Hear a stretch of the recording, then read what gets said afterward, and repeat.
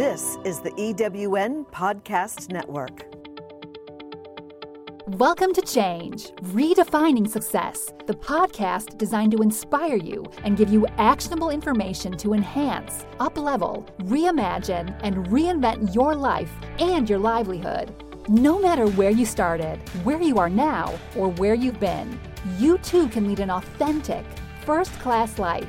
Each week, new stories of turning points and transformation will help you define what success means to you so you can live your best life on your terms. Now here's your host, first-class life mentor and certified Profiting from Your Passions coach, Kate Fessler.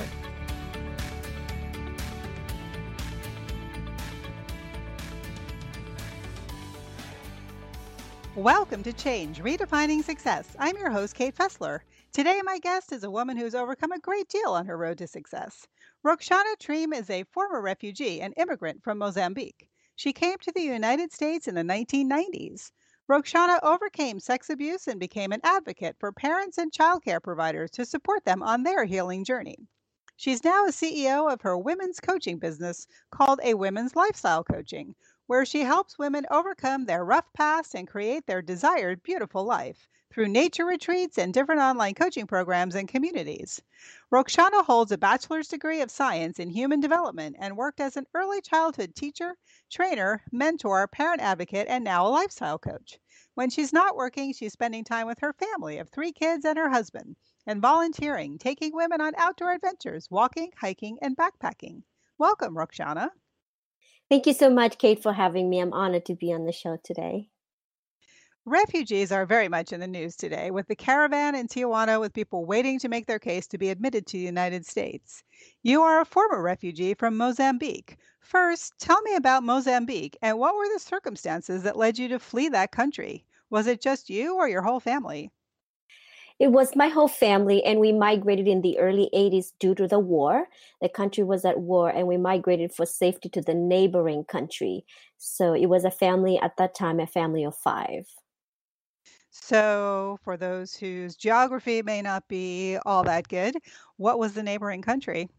The neighboring country is Malawi and Zambia and Zimbabwe.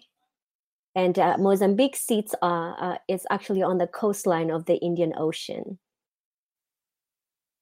So, what was life like for you as a refugee?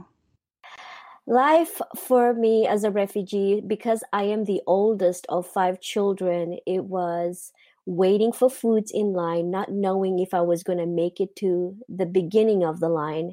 And if I did make it to the beginning of the line to get food, it was be the survival mode where I would take the food to go to the tent site where we'd stayed to cook for the family.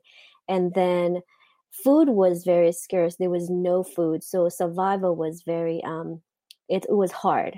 So memories of living in the refugee were not pleasant. They were just when I look at that little girl living that life, it's a very sad life that I lived through, especially being the oldest and taking care of the family. How old were you? When we arrived in the refugee camp, I was 5 years old, and I was, yes. You were 5 years old and there were 5 of you? So essentially one for every year? Yeah, so I was when we left Mozambique, I was 5 years old, and we arrived in Malawi, and we lived in Malawi for 5 years in the refugee camp. And then after 5 years in Malawi, we moved to another refugee camp, which is the next neighboring country called Zambia. And then we were there as well for 5 years. Wow. So pretty much your whole childhood was spent in a refugee camp. Yes, it was. How did you eventually come to the United States?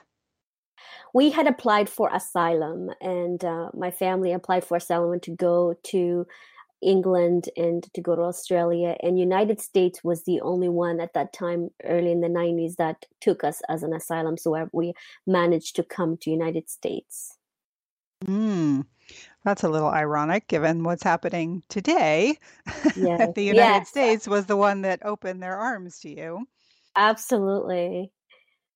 I think it was probably a different experience, obviously, in the 1990s than it is today. But what was it like going through that system to become a legal immigrant?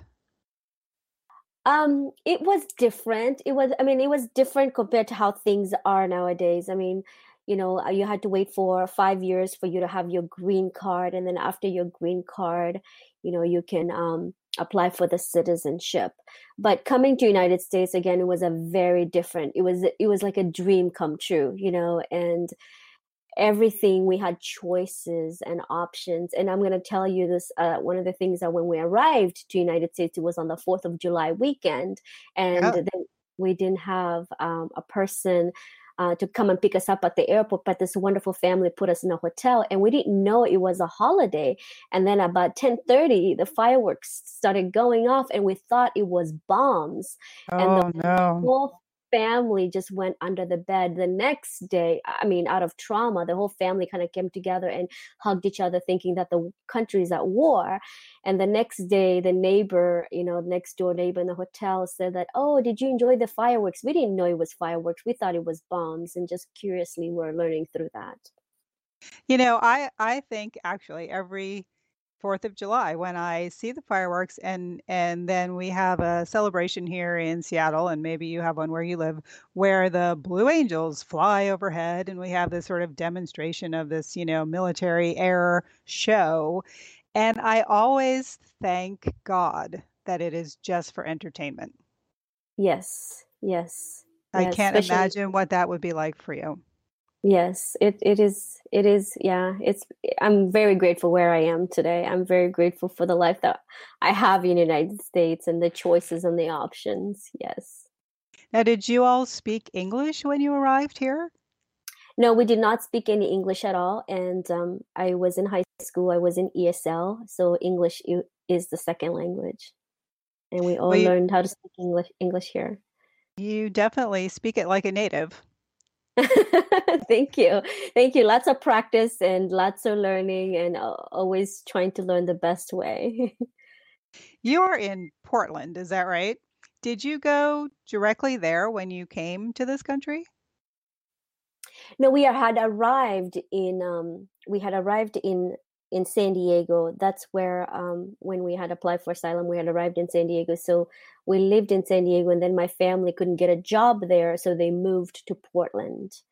So because at that time in San Diego was not very diverse as it is at this moment. So they came to Portland, and that's how they got a job and expanded their life and to create a better life. So at that time, I had gotten married and I had kids. So I stayed in San Diego, and not until I got a divorce, then I moved to Portland. Mm. Yes. Tell me about the abuse. Was that in the camps? Yes, that was in the camp. Actually, it was a sex abuse by the family member that sexually abused from the age of 5 till the age of 15.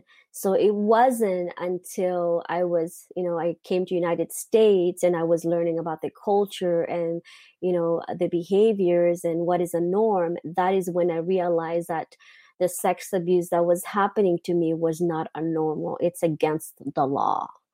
and Mm. and that is when I ran away from home and I went to get married, so that I didn't have to tell the authorities. I didn't have to tell. I told my family, and they didn't believe me. They thought I was making that up, and that was my escape to from the sex abuse.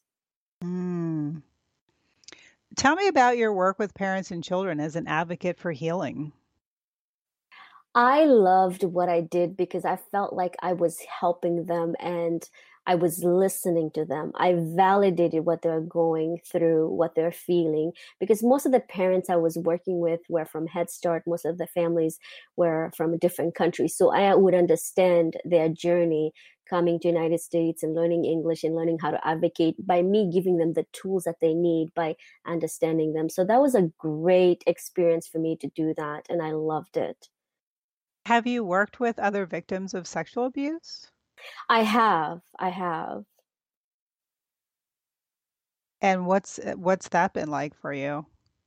that was for me was very healing because I felt that because nobody ever listened to me, nobody validated what I went through. They felt heard, they felt validated because I was able to be that person that they needed support. I was there to understand the stages, what they went through, and reminding them that it was not their fault. And once I would tell them that was not their fault, all along they would think that it was their fault. And for me, it was also that healing process that I was going through that stage that when I was helping them, it was making me feel good as well. And maybe help them realize, like you did at a much later time, that, hey, this is not normal. This is not Absolutely. okay, right? Yes. Yeah. And you can report, and you don't have to have the abuser in the family, and you can report, and that's against the law. And you can get help by giving them the resources that they needed because they didn't know there was a resource. They didn't know there was shelters and they had homes, they have help protected their identity if they wanted to move away from where they were. So all the resources that I learned through my process of getting help for myself, and I was able to help them as well. You have a bachelor's degree in science and human development. Did your experiences lead you to study that field? Yes, a lot too. My bachelor's degree took 10 years to finish it because I had kids and I was going to school part-time. But the human development, I love the human understanding their behaviors and understanding where I came from, and trying to answer that. So it really helped a lot. I guess now I'm looking at it, it did help a lot through that human perspective, how they think and making sense out of everything where they came from. You now have a coaching practice called Women's Lifestyle Coaching, where you help women overcome their rough past and create their desired beautiful life. What types of women have you worked with, and how have you helped them overcome their, as you call it, rough past? Oh, I love to help women change their stories. Like internally, subconsciously, we tell these stories. And some of the stories that I would tell myself was, I am a refugee. I can never have a business. I have an accent. Nobody would understand what I'm trying to say. So for me to be able to help women change their story, that if you want to have success, if you want to have change that traumatic past, that story of the abuse or that story of whatever happened to you in your past, it all starts with that inner peace by changing your story, by rewriting your story. And I give them the tools to move on from there, that they don't have to own that story from their past. They can rewrite it and create the life that they want. And that's true for all of us. We all have the stories that hold us back, and you're absolutely right. You can rewrite it at any time. Yes, we become our authors of our own future, of the Mm. book that we want to write. Tell me about your volunteer work. I started a community about 4 years ago. It's called Women's Pacific Northwest Women's Outdoor Group. It's through Meetup, and that group has grown so much. So that group has helped me also transition as my kids got older, moved out of the house. So I started walking, and then I started leading walks. And then from leading walks, we'll challenge it a little bit more by adding hikes and adding little stairs and challenging ourselves. So I've been doing that for the last 4 years. And then once in a month, we volunteer at the women's shelter. So whatever money when they pay for that meetup group, which is $5 a year, we take that money and we make meals for the women's shelter once in a month, and we also buy sanitary tampons and pads for the women's shelter. So that's my biggest, I call it my baby, that I love to do. It helps me bring a community of women together to give back into the community. Mm. What do you think it is about nature, about moving your body and being outside, that helps women connect to their deeper selves and become more optimistic about their lives? Oh my goodness.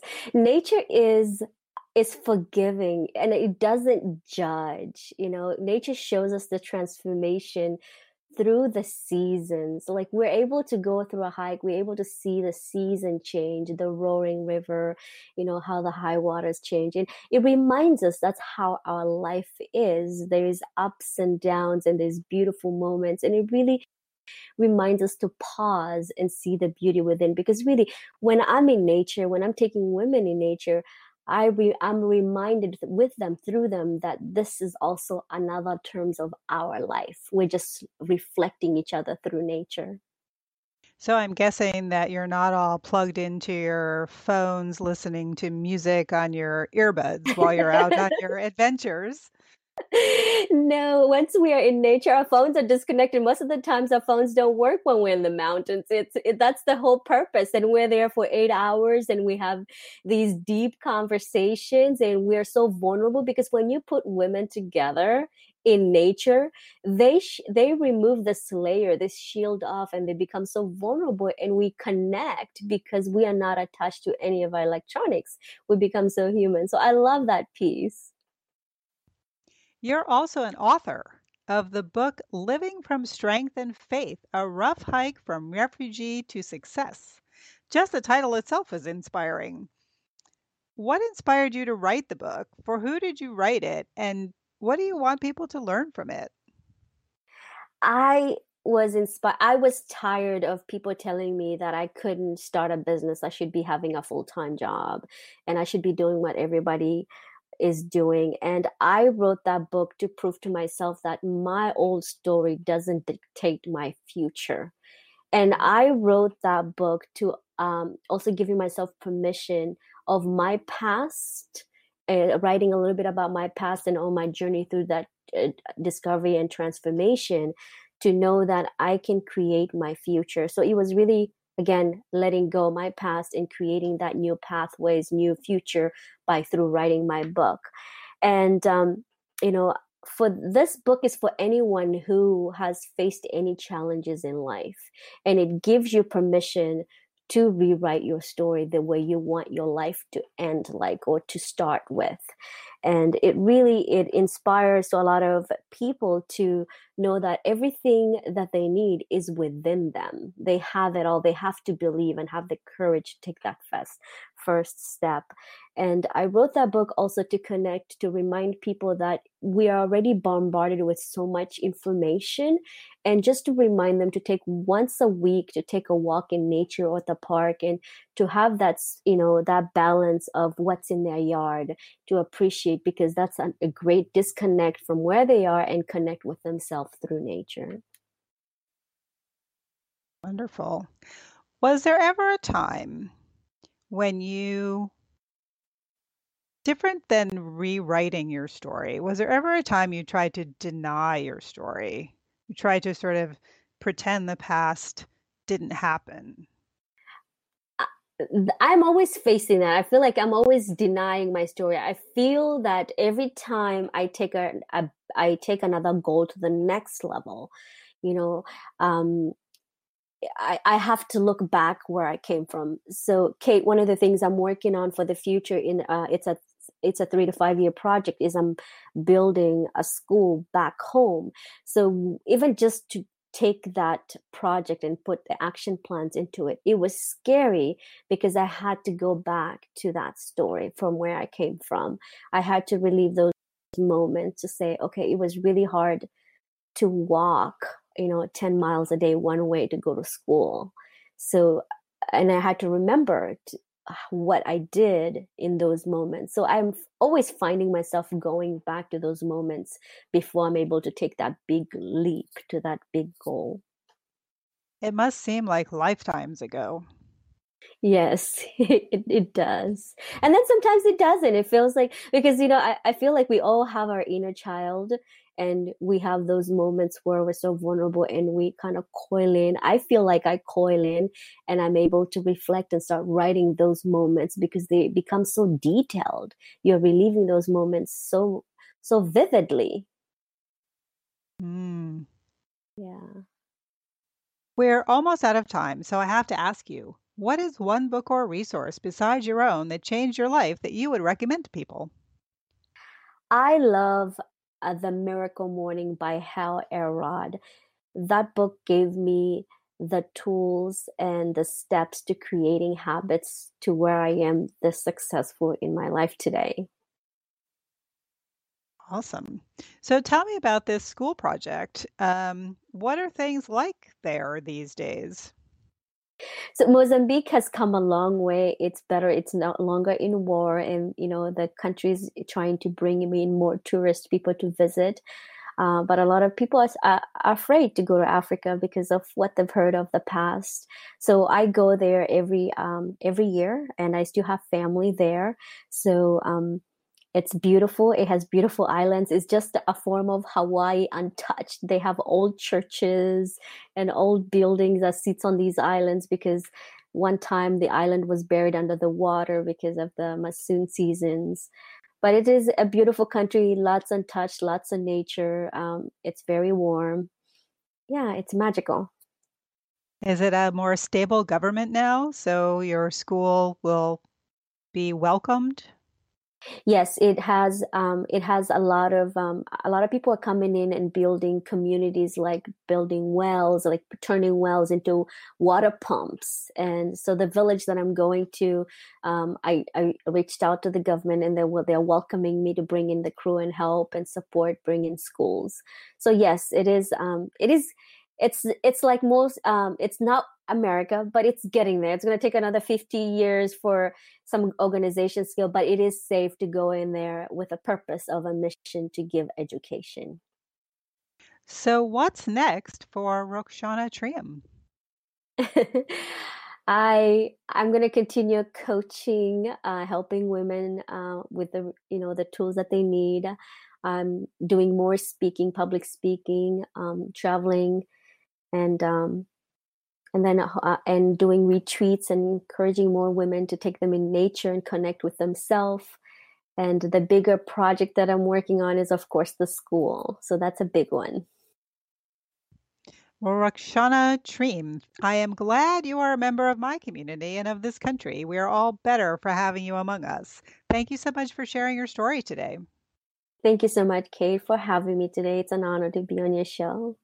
Do you feel like you're drowning in administrivia? Do you have a podcast you would like transcribed to repurpose as a blog or even a best-selling book? Rhonda's Virtual Office is the answer to the freedom you crave so you can get busy doing what you love. Let Rhonda's Virtual Office give you the relief you need. Visit rhondasvirtualoffice.com and get some peace of mind today. Rhonda's Virtual Office is the go-to transcription service for EWN Podcast Network. Thanks for joining us. Back now with your host, Kate Fessler. If you'd like to learn more about Rukshana and her work, you can reach her on her website, womenslifestylecoaching.com, or on Facebook at Rukshana Hafez Triem. That's RUKSHANAHAFEZTRIEM. Rukshana also has a Facebook community where she gives free coaching and value and some good life sound bites called Women's Lifestyle Community. It's actually a women's lifestyle community. It's a private group, so you'll have to reach out to her and ask for a link so you can join. We all have to be reminded sometimes of what a blessing it is to have choice, to be able to define our life, not have it defined for us by our family, our community, the society we live in, or our past. We are the author of our own story, and sometimes we have to write a new chapter that may be out of congruence with what came before, but is really our true story. The path may be long and difficult, with some unpleasant plot twists along the way, but once we become aware that we are the author, we can write the rest of it however we choose. Rukshana's family was fortunate that they were accepted into the United States and were able to become citizens here after fleeing war in their home country and moving 3 times in refugee camps. She's living proof that immigrants can and do become productive citizens when given the opportunity. When I hear stories like Rukshana's, I'm reminded of how fortunate I am to have been born in a country where we do have freedom and choice in how we define our lives. The only thing that keeps us from realizing our dreams is the prisons of our own mind. How could you rewrite your story for a happier next chapter? If you have something to add to the conversation, please leave a comment on my Facebook page, First Class Life Solutions. If you enjoyed this podcast, please rate it on whatever platform you listen and follow the show to be notified of further episodes. And please tell your friends. What's your story? If you'd like to share it to inspire others on this podcast, please click on the link at the bottom of the show page and fill out the survey. If it seems like a good fit, I'll be in touch. Remember, you can find links to previous podcasts and the recommendations of my guests on my website, firstclasslifesolutions.com. I've got lots of interesting and inspiring guests coming up in the weeks ahead. I hope you'll join me. Until then, cheers to your authentic first-class life. I'm Kate Fessler. Thanks for listening to Change, Redefining Success.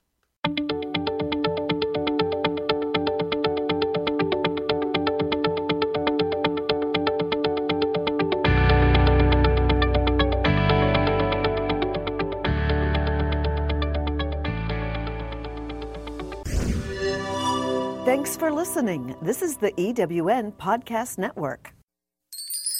I'm Sandra Yancey, CEO and founder of eWomen Network.